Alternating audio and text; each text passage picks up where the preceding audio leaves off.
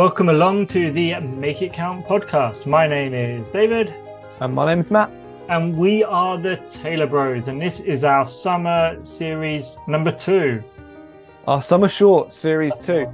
Series 2, episode 2. Wow, we are starting strong today. The series is all about 6 dead simple ways to improve relationships. Or another way of thinking about that is 6 trust-building activities in relationships.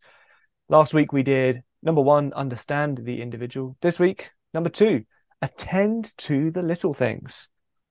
Yeah, so this is all from Stephen Covey's book, 7 Habits of Highly Effective People. He talks about improving the emotional bank account, attending to the little things. And he talks about this story. The one time he took his 2 sons out for like a sort of a dad and son's day. They went trampolining, they went, had hot dogs, orangeade, all of that sort of stuff. And then in the evening, they went to watch a movie. Now, sounds like a pretty ideal day for 2 sons and their dad. Pretty good. Yeah. So in the film, his sons at the time were 4 and 6 years old, and the younger one, Sean, he was 4. He fell asleep watching the film. But he and Stephen, his eldest son, so there's 2 Stephens in the story to confuse things. They carried on watching it, and then when the film finished, Stephen Covey, the older dad, he picked up Sean and put him in the back seat. And it was a bit of a cold night. I think it was November or something like that. And he just took his coat off and wrapped it around him. And they drove home, and he took Sean, put him in bed, wrapped him up, put him in his pajamas, and then sort of talked to his older son, 6 years old, and sort of, wanted to see how the night was going. He brushed his teeth, he's put his pajamas on, he was laying in bed, just like chat about the day, it was fun. And his son was like, I guess I enjoyed it. Probably the trampoline was my favorite part, but just like really kind of flat. And he could tell like something was up. And so he's like, is everything okay? And then his son just sort of like turned to him completely, like to face the wall, like turned away from his father and just facing the wall.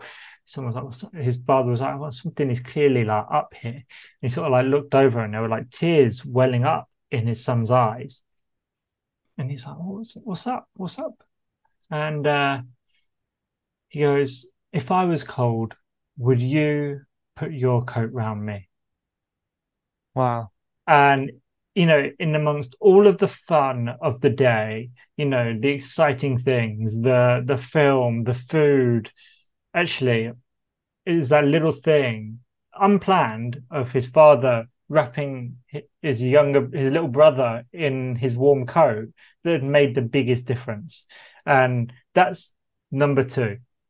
How to improve relationships is attend to the little things. No one had planned to wrap him in a coat, but that had resonated. It's like, oh, we all know that. It's that little touch, those little moments that we must attend to improve our relationships.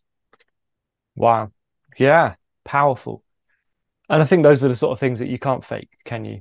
I also have a positive story. It's a boss. This is brilliant. Last week I was talking about one of my managers, and this week it's one of the bosses of a company that I work at. You'll make everyone jealous.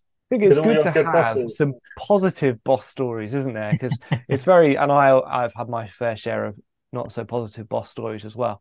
So again, like just picturing the scene. Here we are, just working in the office. This was before the pandemic, and then has happened again since when we've been able to go back in the office again, and just working away. And then hear someone coming up the stairs, boom boom boom. It's an old building, so you can hear everyone coming up the stairs. It's like creaky and everything, so you always know someone's coming up because we're on the very top floor.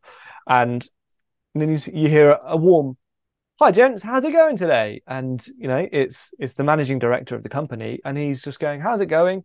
And he'll ask about family, he'll ask about what's going on outside of work, and then just generally, how are things going with your projects? And that was again a very similar to last week's one. He's taking that time, but it was attending to the little things of going, I'm interested in things more than just your job. One of the other things that he would then do is he would go, I'm going for a coffee round. Would you guys like any coffees or hot chocolates or whatever? There was a really nice coffee shop just down the road. And he would go down and then come back and bring us these really nice coffees. And again, that's not in his job description. That's not one of his requirements.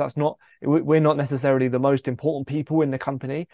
Partly we were just receiving the daily kindness because we were there in the office and we were in proximity.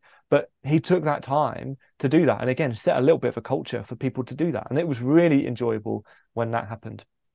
Yeah. I really enjoyed it. Yeah. And like you said, going and buying coffee for people and checking how they are, it isn't a big thing. And that's kind of the point of this one is, can you attend to the little things? Because when we do, that actually does make a big difference. When we, I mean, there's even a proverb, isn't it? You know, if you've been faithful with little, you'll be faithful with much. And actually that idea of like, we notice when people pay attention to the little things, and that intuitively helps us go, well, maybe they'd be trusted with more. And even I was thinking about this the other day. Actually, it was when I was engaged, before I was married, went to a park with my wife. And actually it was Fiance at that point. Fiance at that point. Yeah. Get the facts right. Yeah, it's crazy. Anyway, it was in the winter, so it wasn't a very well, there weren't flowers out, shall we say, but it was a bit chilly as well. And it was just a little thing, but my ears were really cold. And Charlotte let me wear her big fluffy hat. It didn't matter that it was pink or apricot, I forget which color, or it didn't really look good on me. But I just appreciated that she was like, yeah, you wear it. You're saying hats don't look good on you, Dave. Never have. And also after the hat, but my ears were warm, and it was just this little thing of just keeping my ears warm, and it wasn't a big deal. But that again is the point, is if you went into work and somebody didn't ask how you were on one day, that would be fine. If you went into work every day of that week and nobody asked, how are you? You'd be like, If after a month nobody had asked, how are you? It becomes a really big thing. Yeah. And it's that genuine, it's a little thing, but it's a big thing as well. Yeah, absolutely. The sort of follow-up of attend to little things. It's those daily kindnesses and daily acts of respect. I really like that. How can we do daily acts of respect for people? Because we live in a culture which loves to tear people down.